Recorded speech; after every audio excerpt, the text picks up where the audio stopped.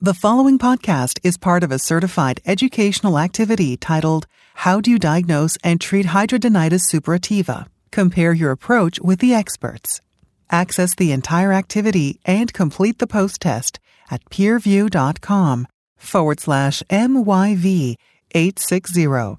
Downloadable slides and practice aids are also available. Hello, this is Marjorie Montañez-Wiskovich from the University of Florida.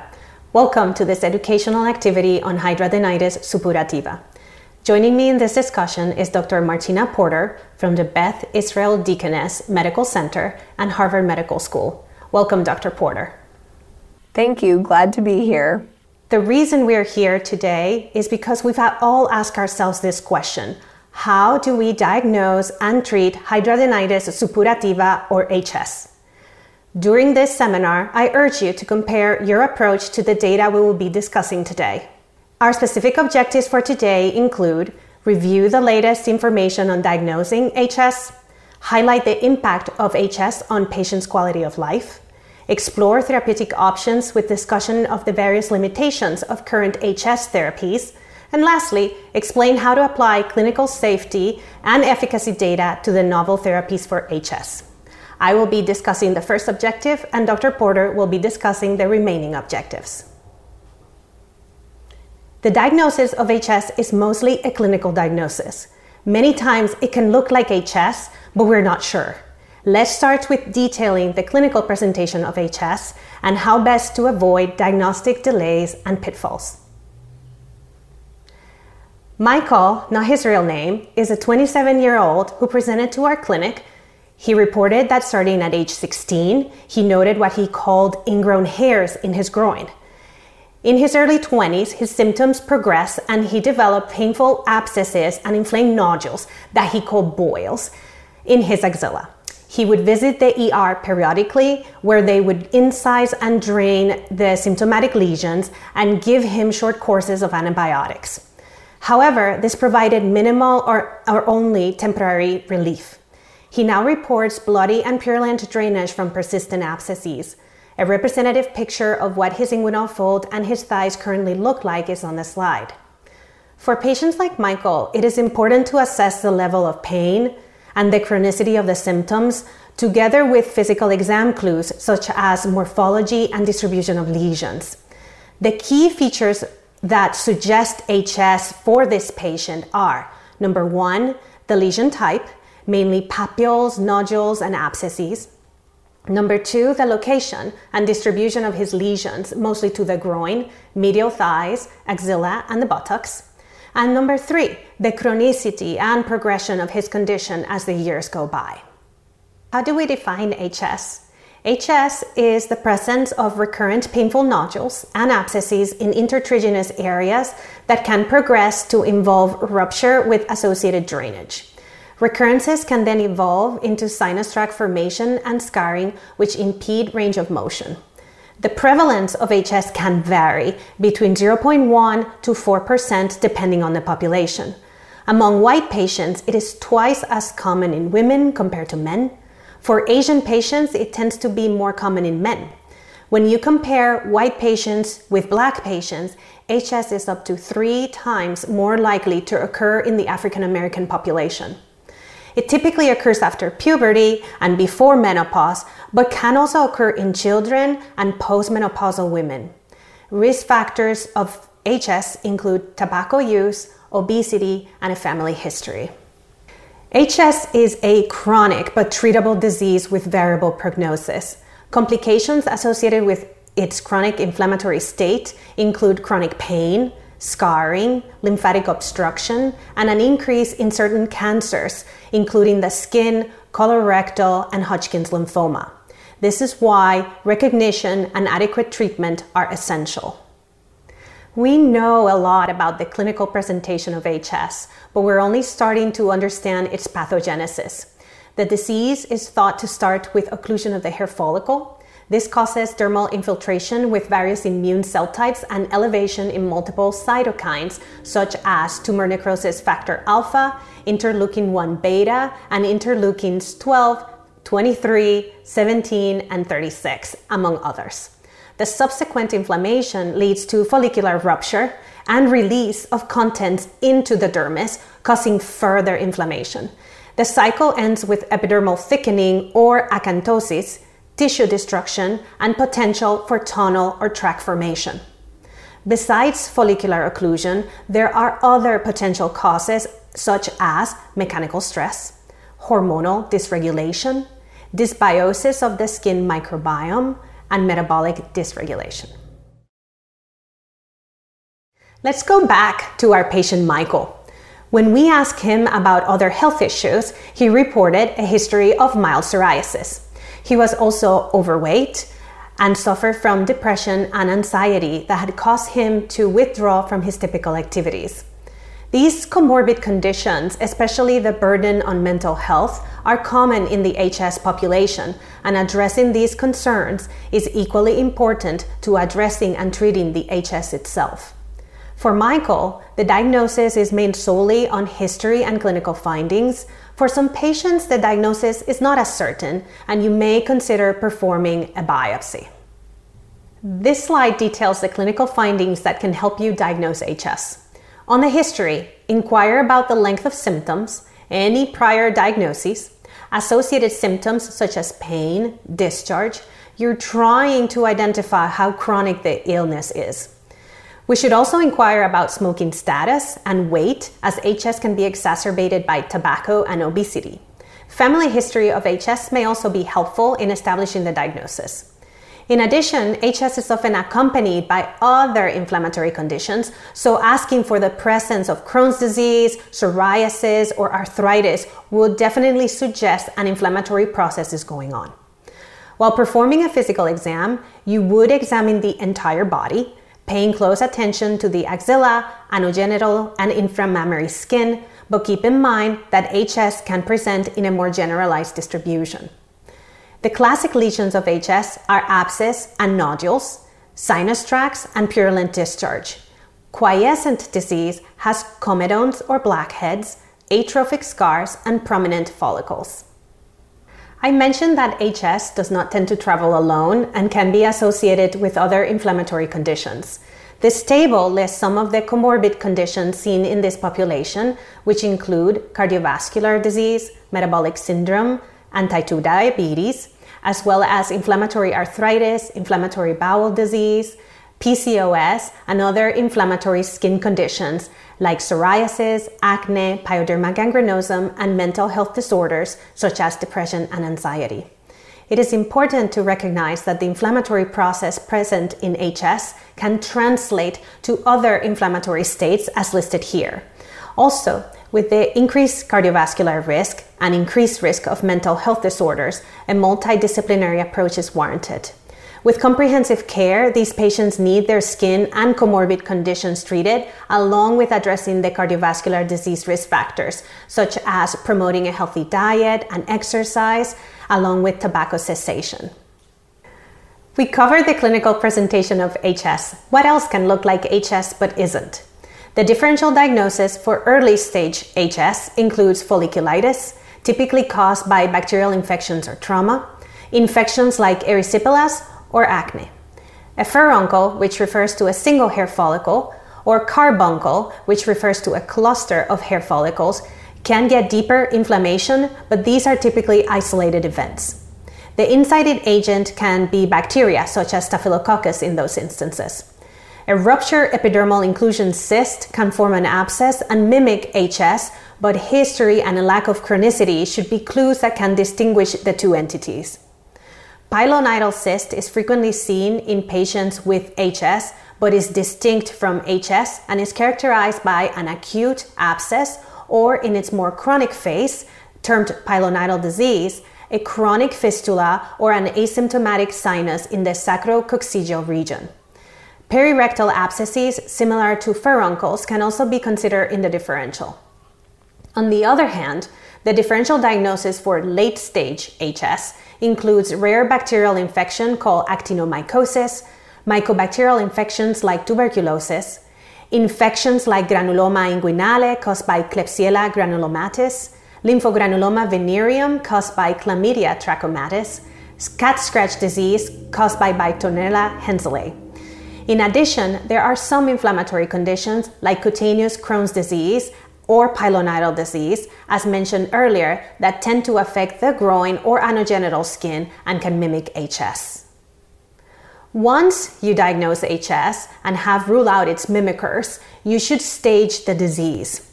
There are 3 stages, as delineated here, that have increasingly more scarring. Stage 1 disease has isolated nodules without sinus tracts. Stage 2 disease has recurrent abscesses and some tract formation and scarring. Stage 3 disease, the most severe, has diffuse involvement of the affected area and multiple interconnected tracts and abscesses. For our patient, and based on the presence of recurrent abscesses, scarring, and tunneling, his stage is Hurley stage 2 to 3. Here are some pearls I wanted to share on diagnosing HS and treating HS patients. HS is a chronic inflammatory skin disorder with lesions ranging from deep-seated painful nodules to abscesses with sinus tract formation to dense fibronodular scarring. Location and chronicity are key to the clinical diagnosis. Intertriginous involvement is certainly the most common for patients with HS, but remember, HS can occur anywhere in the body. HS begins with obstruction of hair follicles, followed by rupture and subsequent inflammatory reaction. Infection does not cause HS. It is not contagious, and it is not the result of poor hygiene. The development of HS appears to have both hereditary and environmental influences.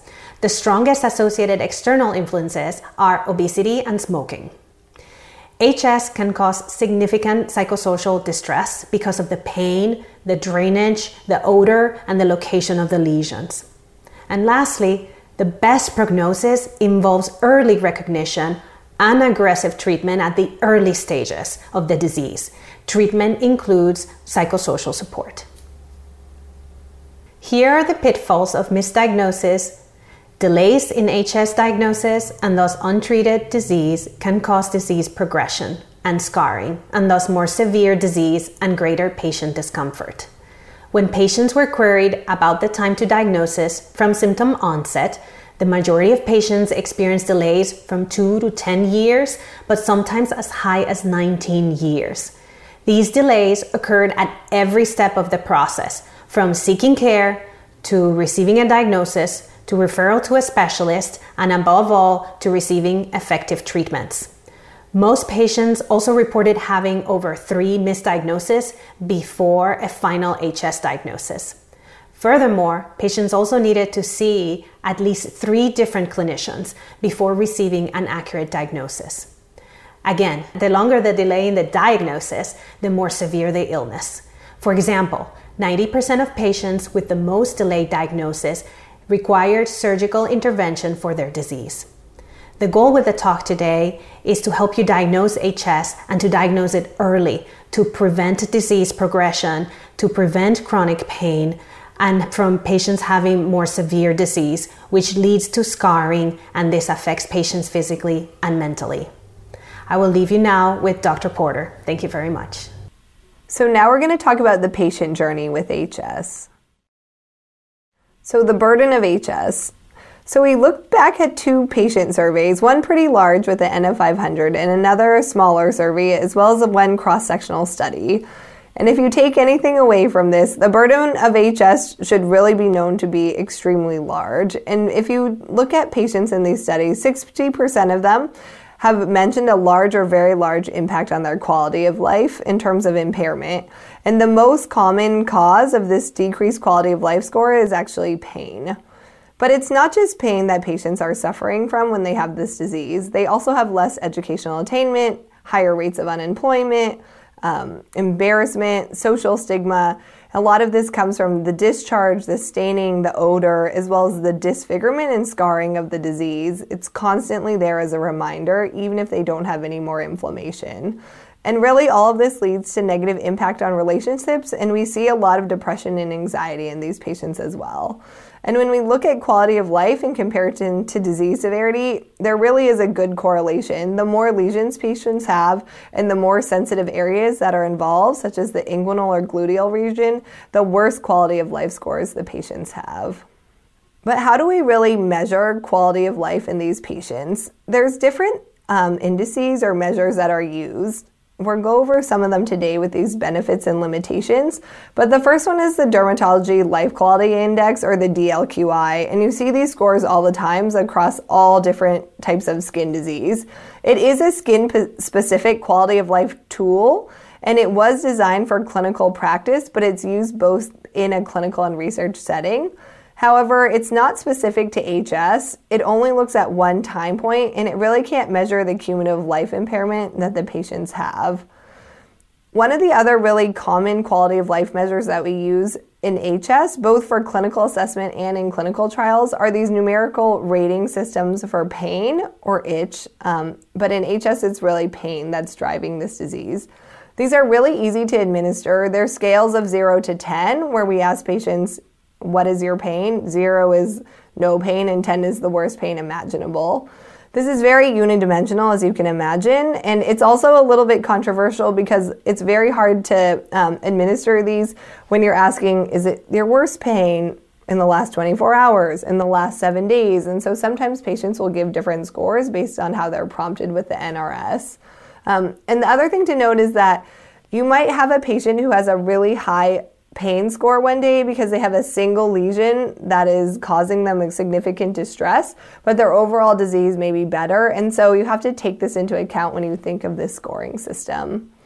Another scoring system that we use is the EQ5D. And again, this is another quality of life tool that is not specific to HS, and it's not even specific to skin disease, but we use them very commonly in clinical trials and also clinical practice. It's a little bit long too. And then more recently, we've had very specific HS quality of life tools, and they all have kind of similar names, but one of the first one was the HSQOL, or the HS quality of life. And this was a research tool. It was very long. It had over 50 questions initially, and it took more than 30 minutes to complete. And a lot of things, assessment tools that we use like this end up not really being implemented in either clinical or research practice because of the length of time that it takes to complete them. They did do validation of this and the HiSQOL, which is below, which I think is very important in quality of life measures. The Hidradenitis Suppurativa Quality of Life, or HiSQOL as it's been called, is a research tool. It was designed specifically to show changes, and the other thing is that it was actually derived from a greater outreach measure, I would say, within the HS community, where they identified key themes that they found both patients and providers or physicians felt were important for HS patients, and they then grouped them into the HiSQOL tool itself. It's also available in multiple languages, and it was tested in different countries, and so there's this thought that it has a very good cross-culture, ethnic potential, but it has not been validated yet. And also, we haven't used it in very large clinical trials to date where we have results, but they have started collecting some of the data, which we'll hopefully see in the next year. So how can patients partner with their physicians or providers to define their HS treatment goals? One of the main things that we really rely on when we treat HS patients are their patient-reported outcomes, and this is them rating their pain, rating the appearance of the disease, rating the impact that it has on their self-esteem, what kind of stigma are they suffering from, what are their quality of life scores, what are their concerns about how the treatment affects their day-to-day life, and then also asking the patients like what treatment they want based on their individual needs. And some of that is related to, are they able to go to work or school? Are they present there but they're not able to function because of the pain or the odor? Or are they completely absent because their disease has prevented them from even getting to school or work? And those are the things that we rely on from patients, but as physicians or dermatologists, the things that we are actually trying to assess as more objective measures, like what stage is their disease, how much scarring do they have, how many inflammatory lesions do they have, and then really trying to partner with them to identify which treatment options would fit both the physician and the patient's sort of assessment of their severity and their needs or goals going forward. So what do quality of life measures say about quality of life in HS specifically, and even in comparison to some of the other skin diseases that we treat? So a German study of about 500 patients measured the DLQI scores, and they found that 20 to 40% of patients had very or extremely large quality of life impairments. A Danish study of about 180 patients with HS compared it to about 260 patients with psoriasis, and really did find that the DLQI scores were higher, indicating a more significant impact of quality of life on HS patients compared to psoriasis. And they also looked at people who had acne, hand rashes, and controls, and you can see, although all these things tended to impact quality of life, it was HS that stood out the most.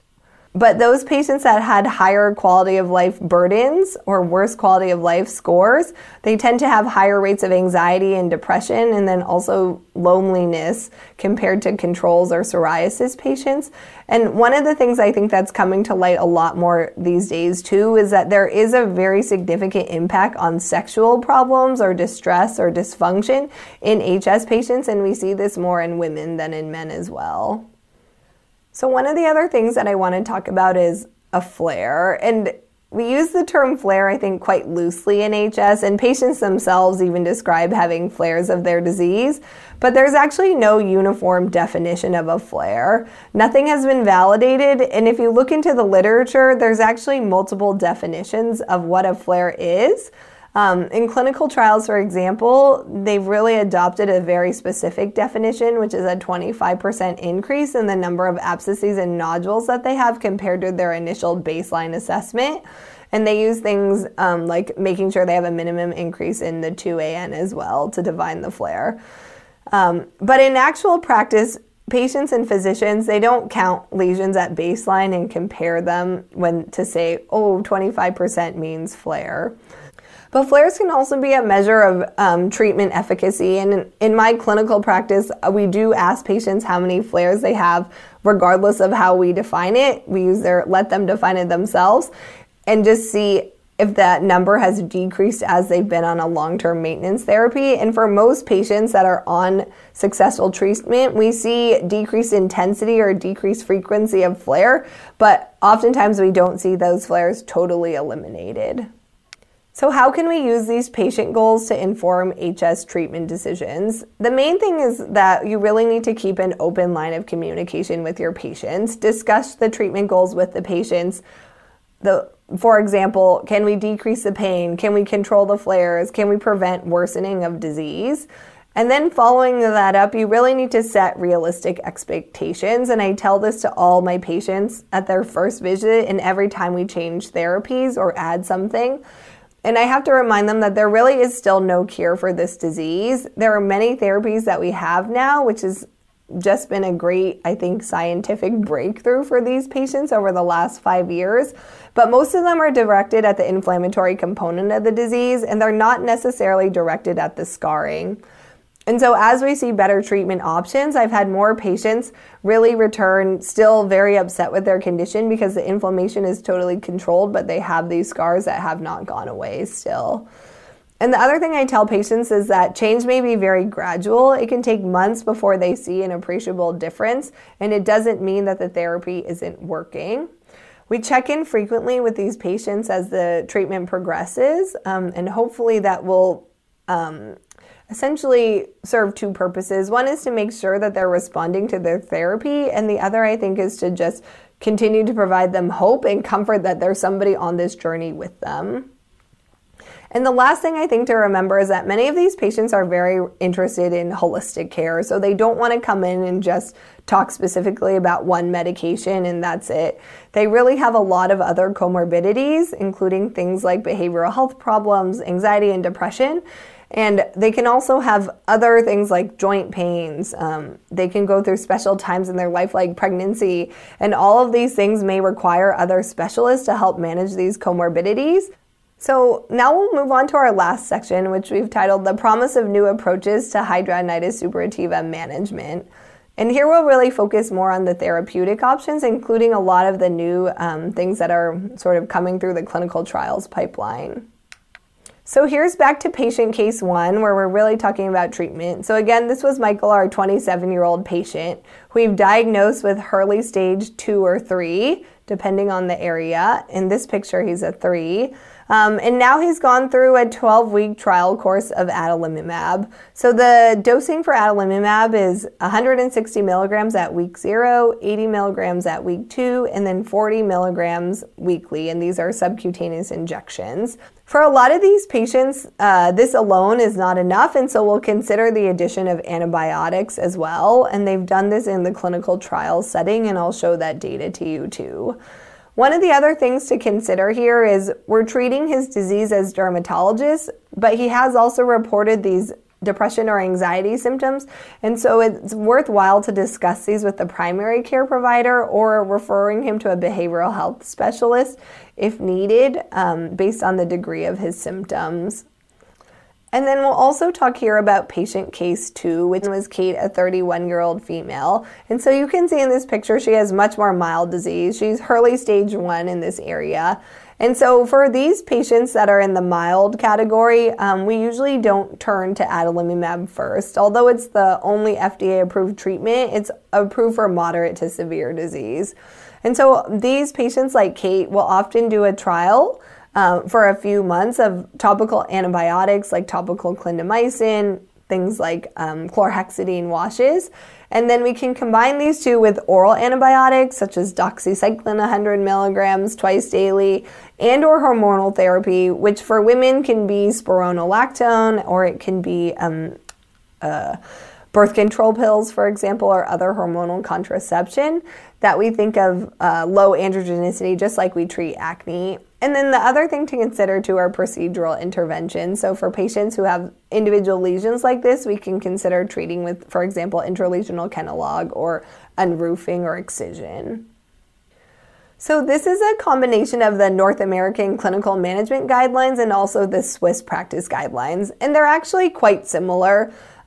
You'll see here that they separated patients out by Hurley stage, which is mild, moderate, and severe.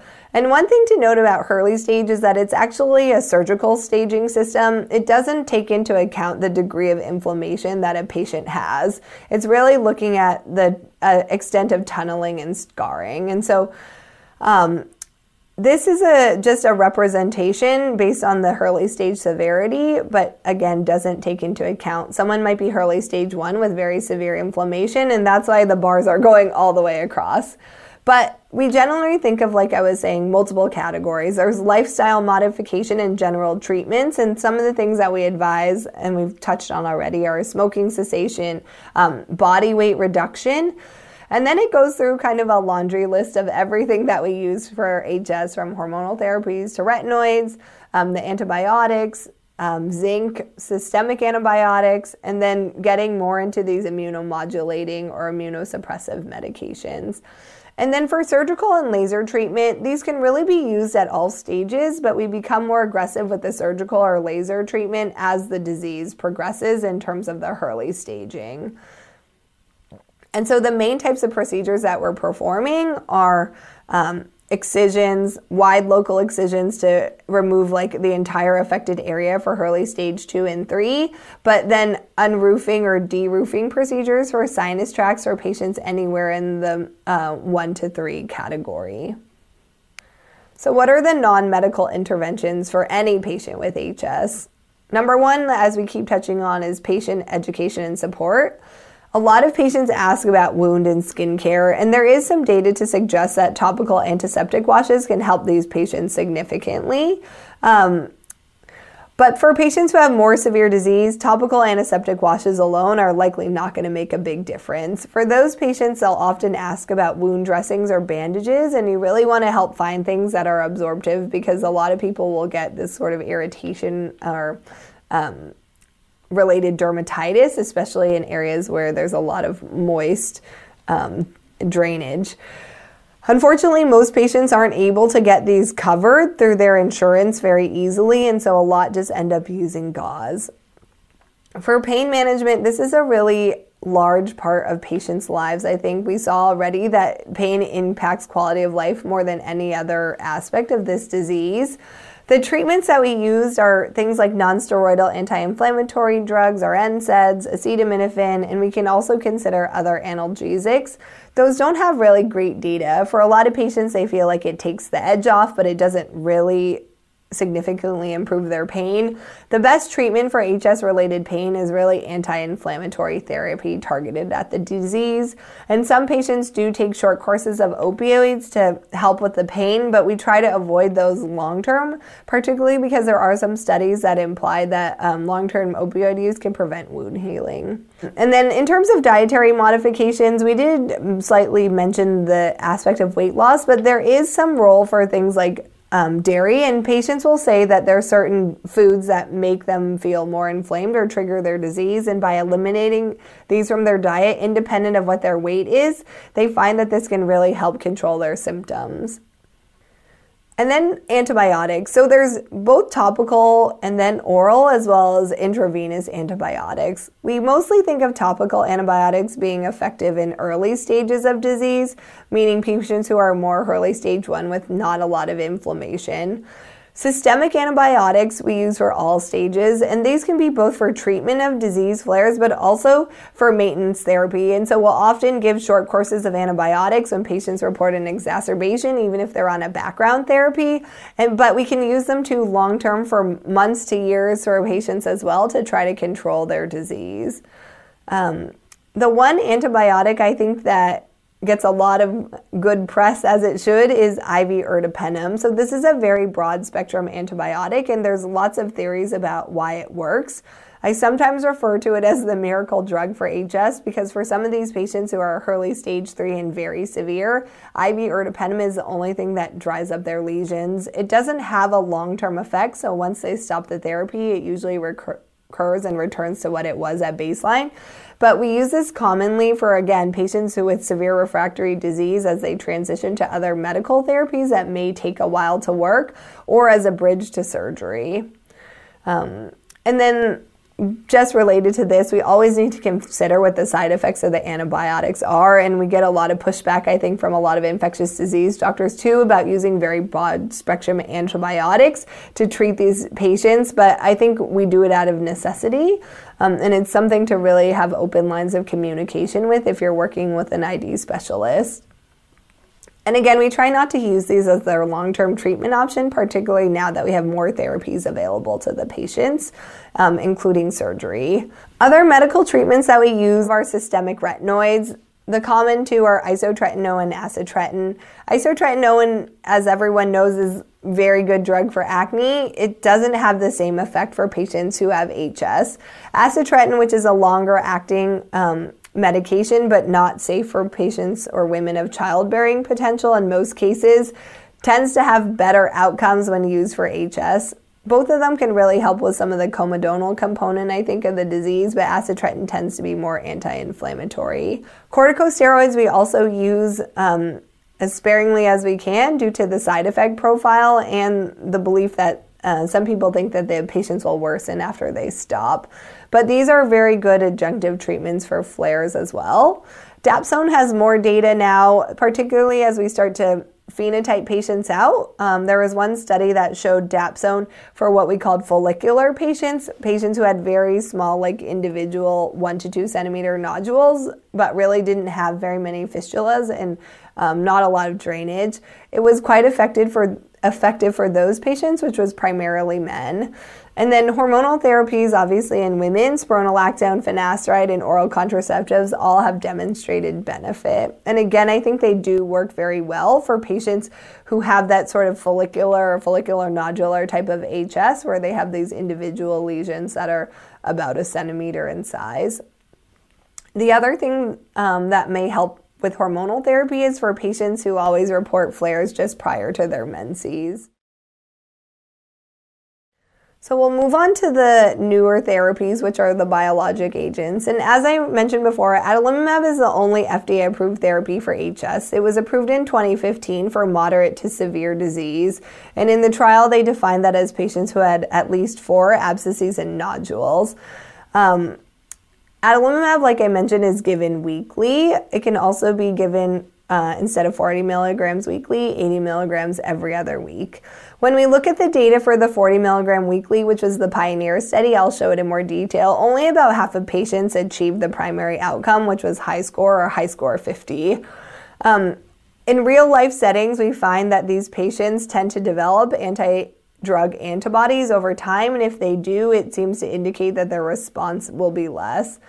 And so quite a few patients actually drop off of adalimumab or lose response over time.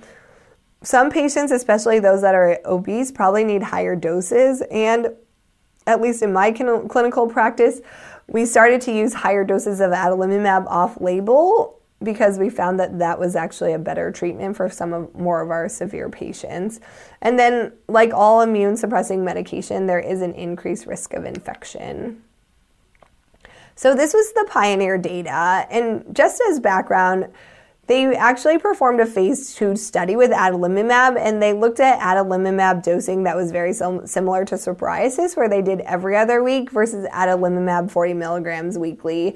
And the every other week dosing didn't actually have a statistically significant difference, and so when they went to the phase 3 trials, they went with a higher dose. And it really does make sense because this is a very inflammatory disease. And we really think patients, compared to patients with psoriasis and maybe even compared to patients with inflammatory bowel disease, have higher inflammatory burdens. So if you look here at the data, the outcome measure that they used was something called high score.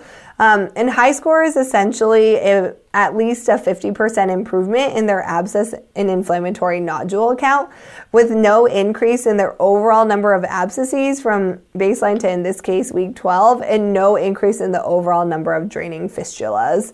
So when we look at these patients compared to placebo, in the Pioneer 1 and 2 studies, it averaged out to about 52% of patients, about 50% of patients achieving high score, and that was statistically significantly different from placebo. In terms of the adverse events, though, there were no difference between the adalimumab group or the placebo group in terms of the overall number of AEs or the serious AEs or AEs leading to discontinuation.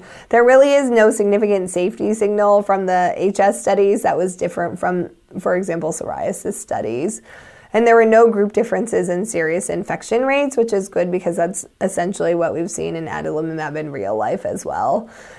They also did a long-term extension through week 168 for some of the patients that started off in Pioneer 1 and 2. And a lot of these patients did maintain their response. And so this drug ended up getting approved. And when we think of it in real life practice, because there were some patients who continued to improve after the 12-week mark, we generally have patients trial adalimumab for at least 6 months before we consider them a complete failure. There's a lot of emerging and investigated HS therapies. This has been the most exciting, 5 years that have happened for HS in its whole history. Right now, we have 2 IL-17 inhibitors, secukinumab and bimekizumab, that have finished their phase 3 studies, and I'll show that data here. There's also a small study looking at brodalumab, which is an IL-17 inhibitor as well, and then other small studies that looked at ustekinumab and anakinra, and then more recently we've had JAK inhibitor studies that have been completed, industry-sponsored phase 2 studies for povorcitinib, upadacitinib, and brepocitinib, and then povorcitinib has already announced that they're doing a phase 3 trial. So infliximab has never really gone through big clinical trials for HS. Part of it is probably because there are biosimilars available as well now. But this is also a TNF-alpha inhibitor. It's an IV infusion. Most people are familiar with this drug because it's approved for many things like psoriasis, psoriatic arthritis, Crohn's disease, ulcerative colitis, rheumatoid arthritis, and ankylosing spondylitis. It's still off-label treatment for HS though. But we have a lot of small studies that have been done in the real life setting by various HS specialists or specialty clinics around the country, and they really have all started to see the same trends. So this was a retrospective chart review from Steve Cohen's group, And he looked at patients, a small number, who had HS, who were early stage 3 and had a higher BMI. And he looked at patients who were either starting infliximab or increasing the dose, where he found that patients did the best on a loading dose of 7.5 mg per kg. So they got 7.5 mg per kg at 0, 2, and 6 weeks rather than the normal 5 mg per kg dosing. And then they went all the way up to 10 mg per kg every 4 weeks. And those are the patients who tended to have the most benefit.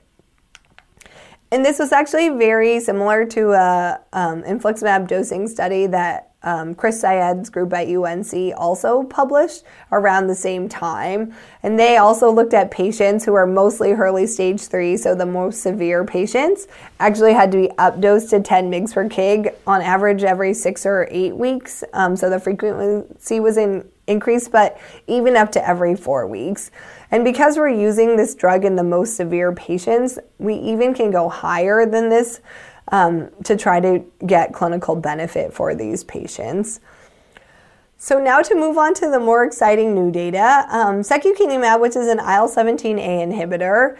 We already know this is approved for plaque psoriasis, psoriatic arthritis, ankylosing spondylitis, axial spondyloarthritis, and then enthesitis-related arthritis. And again, this is an IL-17A antagonist. It's a subcutaneous injection, and you can see here where this acts in the pathway of inflammation.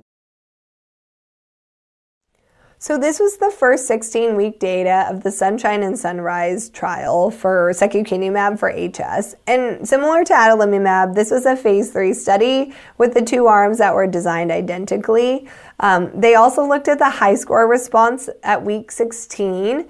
And what they found essentially was that they had each arm had 2 different doses. One was the loading dose, which was the same across all the studies and is the same in psoriasis. They got 300 milligrams once a week for 5 weeks. And then after that, they either went on to every 2-week or every 4-week dosing. And as background, what we know in psoriasis now is that patients who are over 90 kilograms essentially do better on secukinumab at the every 2-week dose. And they largely think this is because of their weight. In this trial of the Sunshine and Sunrise, in the Sunrise, which is on the right here, the Q2 week and the Q4 week both differentiated from placebo. The response rate was in the low 40% compared to the placebo rate, which was about 30%. In the Sunshine trial, only the Q2 week dosing separated from placebo. The Q4 week dosing didn't meet its statistical endpoint, even though numerically there was an improvement. The other thing to note is that there were no new safety signals versus the established safety profile of secukinumab, and they even did allow patients into this trial who had inflammatory bowel disease as long as it was well controlled. And you can also see here too that there were greater improvements during the induction phase as well. But they continued to improve slowly up to week 16. And actually, at week 16, patients who were on placebo crossed over to receive either the 2 or the 4-week dosing, so we aren't able to compare these groups anymore to placebo. But even looking at this, you can see that the patients continued to improve even out to week 24. And so when I think about this drug, and even having seen it now in clinical practice for quite a few years, is that the patients that we're seeing here essentially are continuing to improve long-term. And so to stop at 16 weeks, if you don't have a significant enough response, would probably be a little bit too soon. These patients may need, again, just like adalimumab, a 6-month trial on the drug before we could really figure out how much they've responded. But the other thing to note too is these patients did maintain their response up to 52 weeks, which is very encouraging. And then bimekizumab, which I mentioned also finished its phase 3 trials, is a little bit different from secukinumab in that it's an IL-17A and an IL-17F inhibitor. And there's some thought that IL-17F may be more involved in the HS pathogenesis, but again, we don't have a lot of good data to really demonstrate that. Bimekizumab is not currently available in the United States for any indication at this time, although they've also finished their phase 3 studies in psoriasis, and it is approved in the EU and Great Britain for plaque psoriasis. But it will be also a subcutaneous injection. And so bimekizumab now has just completed its phase 3 trials, which they called BHERD 1 and 2. And so this had about 1,000 patients. It was similar in size to the secukinumab trial. They looked at different doses, and it was a 16-week period. That was the primary endpoint, and then a 32-week follow-up period. Only the 16-week data is available right now, but for HiSCR 50, they showed approximately a 45 to 54% response compared to about 30% for placebo. So again, it differentiated itself from placebo. They also looked at HiSCR 75, and we don't have the numbers here, but there were a larger percent of patients that achieved HiSCR 75 in bimekizumab versus placebo. And then they also looked at a lot of quality of life scores, and hopefully we'll see those published soon. But they will look at the long-term responses of these patients for both HiSCR 75 and HiSCR 50 out to 48 weeks. So stay tuned for that. And the safety profile, again, for bimekizumab was similar to their psoriasis data. So the question now becomes, how do we incorporate these agents that have just completed phase 3 into our management once they get approved? And so the challenge is, some are existing regardless, would managing comorbidities help manage HS, or would managing HS help manage the comorbidities, or both? And I think when we think of these newer agents that have just completed studies, we need to think what else they're approved or indicated for, and what is their side effect profile. And then how would we combine these newer agents with antibiotics or surgery or anything else as part of this multimodal management? I think most people are wondering, would these drugs essentially replace the use of TNF-alpha inhibitors, which is what we've sort of seen in psoriasis, because the newer agents had better efficacy? I think it's to be determined in how everybody will incorporate these into their practice going forward. And then we'll go over a little bit more about the AEs and then evaluating quality of life and the clinical response. So again, just touching on some of the challenges that we're facing as we try to figure out where all the new treatments fit into our treatment algorithm. Just in general, we still see that self-reported or patient-reported severity doesn't always correspond to our clinician-rated severity. And so the scoring systems still have criticisms of these high placebo rates, although we've seen with higher efficacy bars, this placebo rate really tends to drop. And some of the scoring systems or some of the patient-reported outcomes that were used are still not fully validated.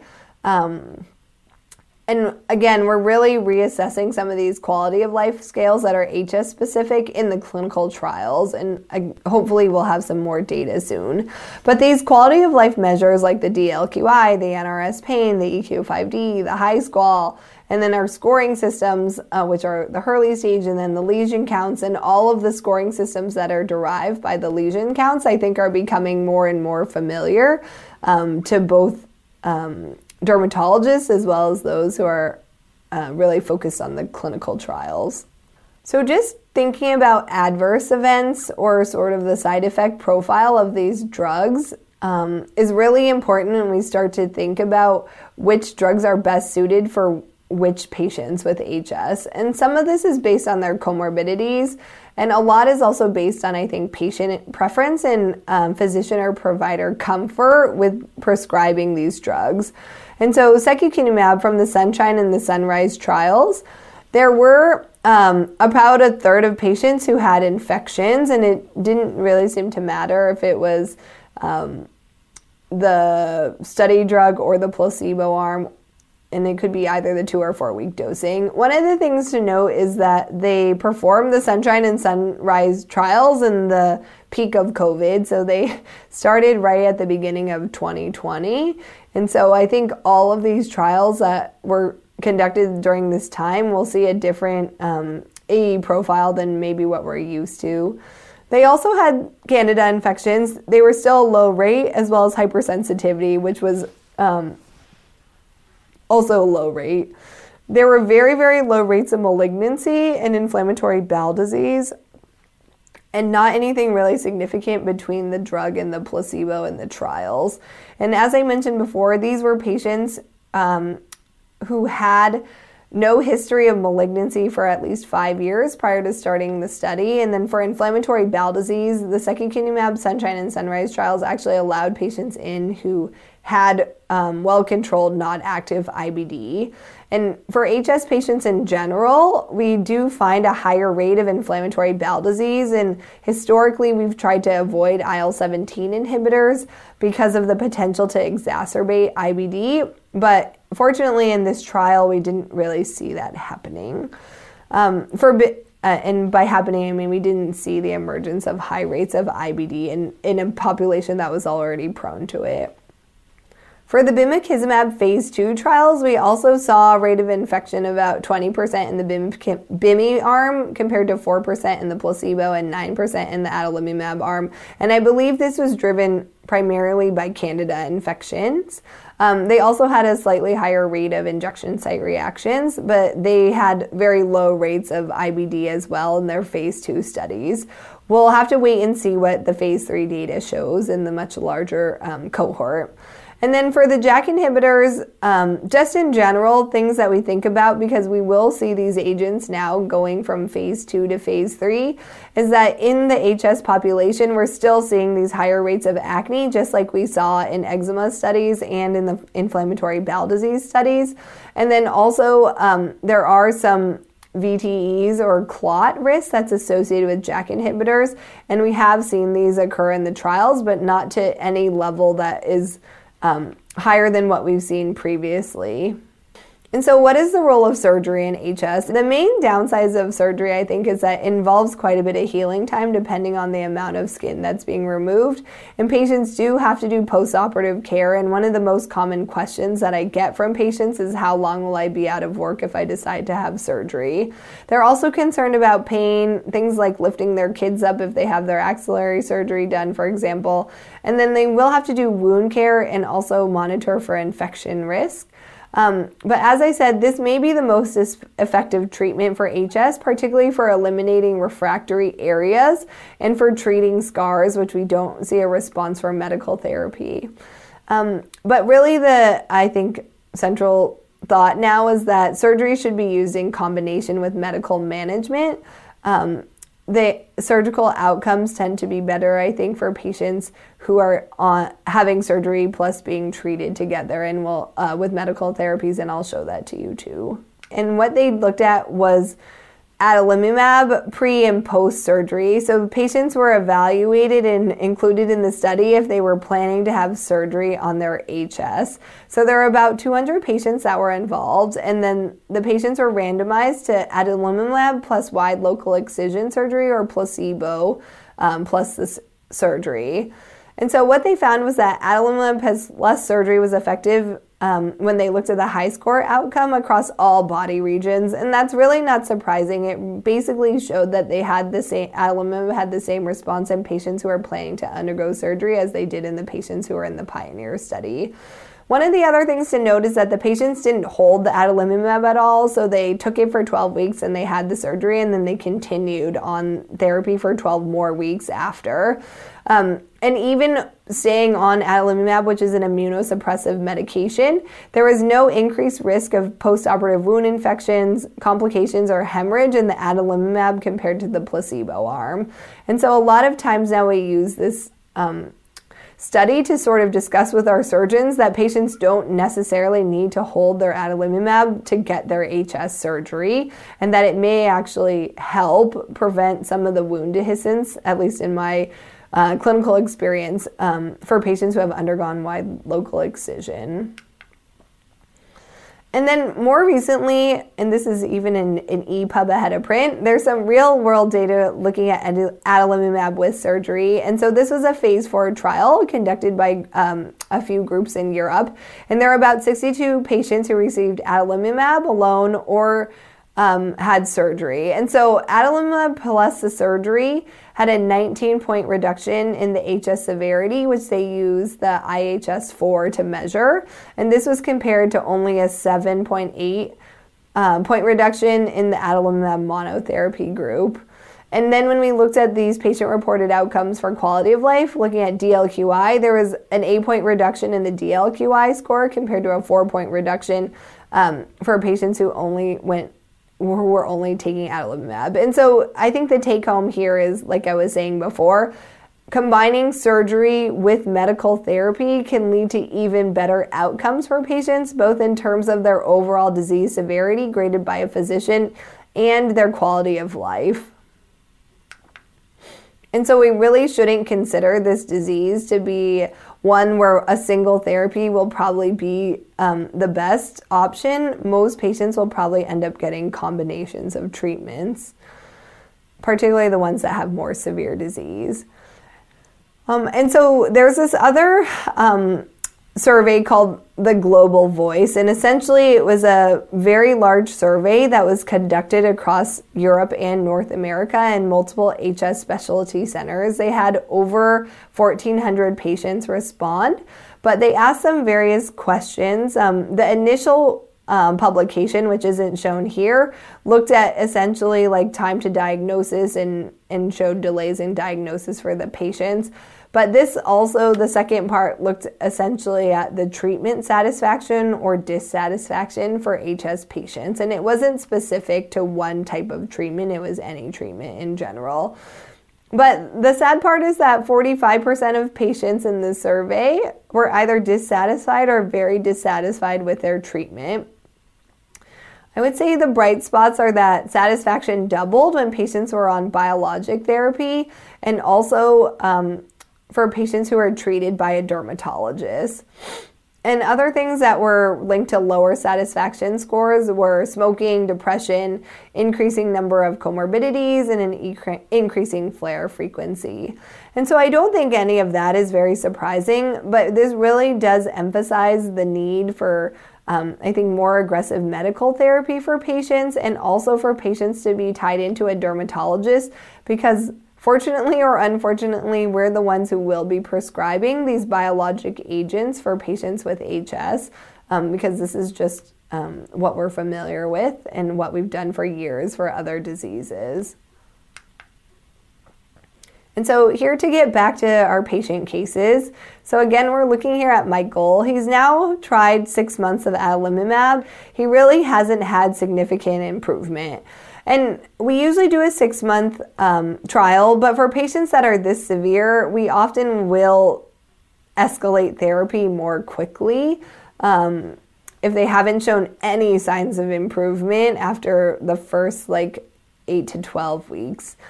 And again, this is a very severe patient, and so the next thing in our current regimen that we would probably consider is trying IV infliximab. And again, as I mentioned in these studies, we would consider a loading dose of anywhere from 5 to 7.5 mg per kg, followed by up to 10 mg per kg every 4 weeks for maintenance. And for some patients, we'll escalate therapy much more quickly based on their disease severity, but this patient is probably going to need a very high dose of infliximab to see a response. And then if with or without the infliximab, we should also consider for this patient wide local excision to essentially remove all of the diseased areas.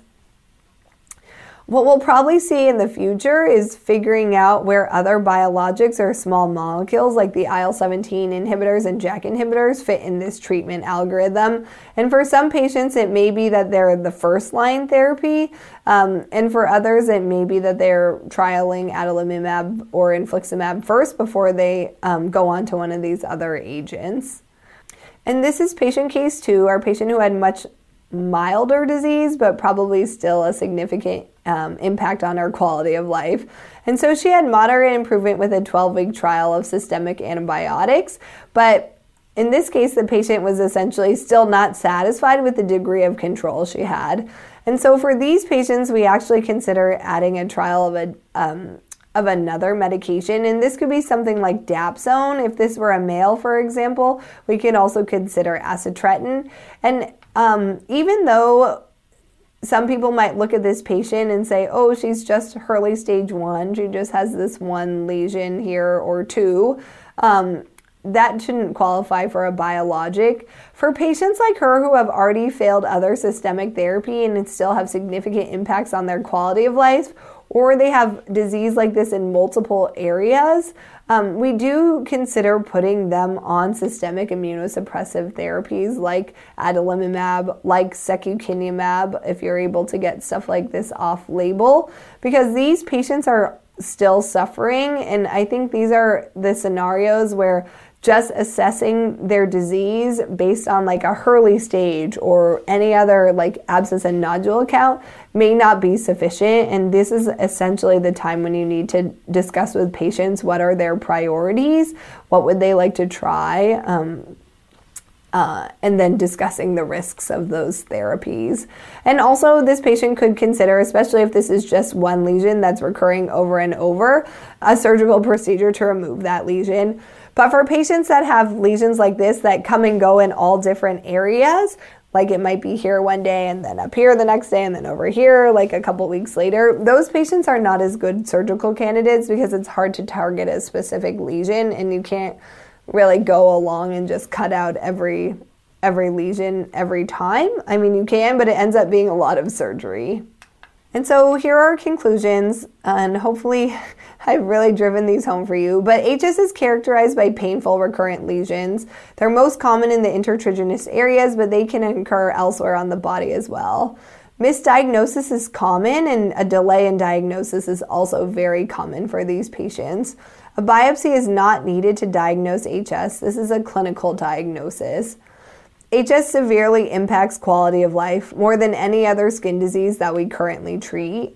And there are many new potential treatment options, and this is a really exciting time for patients with HS. And these new treatment options include biologics and small molecule inhibitors, and it really is in the end all about offering new hope to these patients who for years have gone on without any good treatments. This was a great discussion on the exciting developments in HS diagnosis and treatment and how these advances may positively impact quality of life. Before we conclude the program, be sure to review and download the resources that we mentioned, and please feel free to share them since they may help other clinicians who care for patients with HS. That ends our discussion for today. Thank you again, Dr. Montañez-Wiskovich, for your insights. We hope you found the activity informative and useful to your practice. Thank you again for participating. This activity is certified by University of Florida College of Medicine. This activity is developed in collaboration with our educational partner, PVI, Peerview Institute for Medical Education. Remember to download the slides and practice aids. Thank you for listening. Download materials and complete the post-test for instant credit at peerview.com/MYV860. This activity is supported by an educational grant from Novartis Pharmaceuticals Corporation.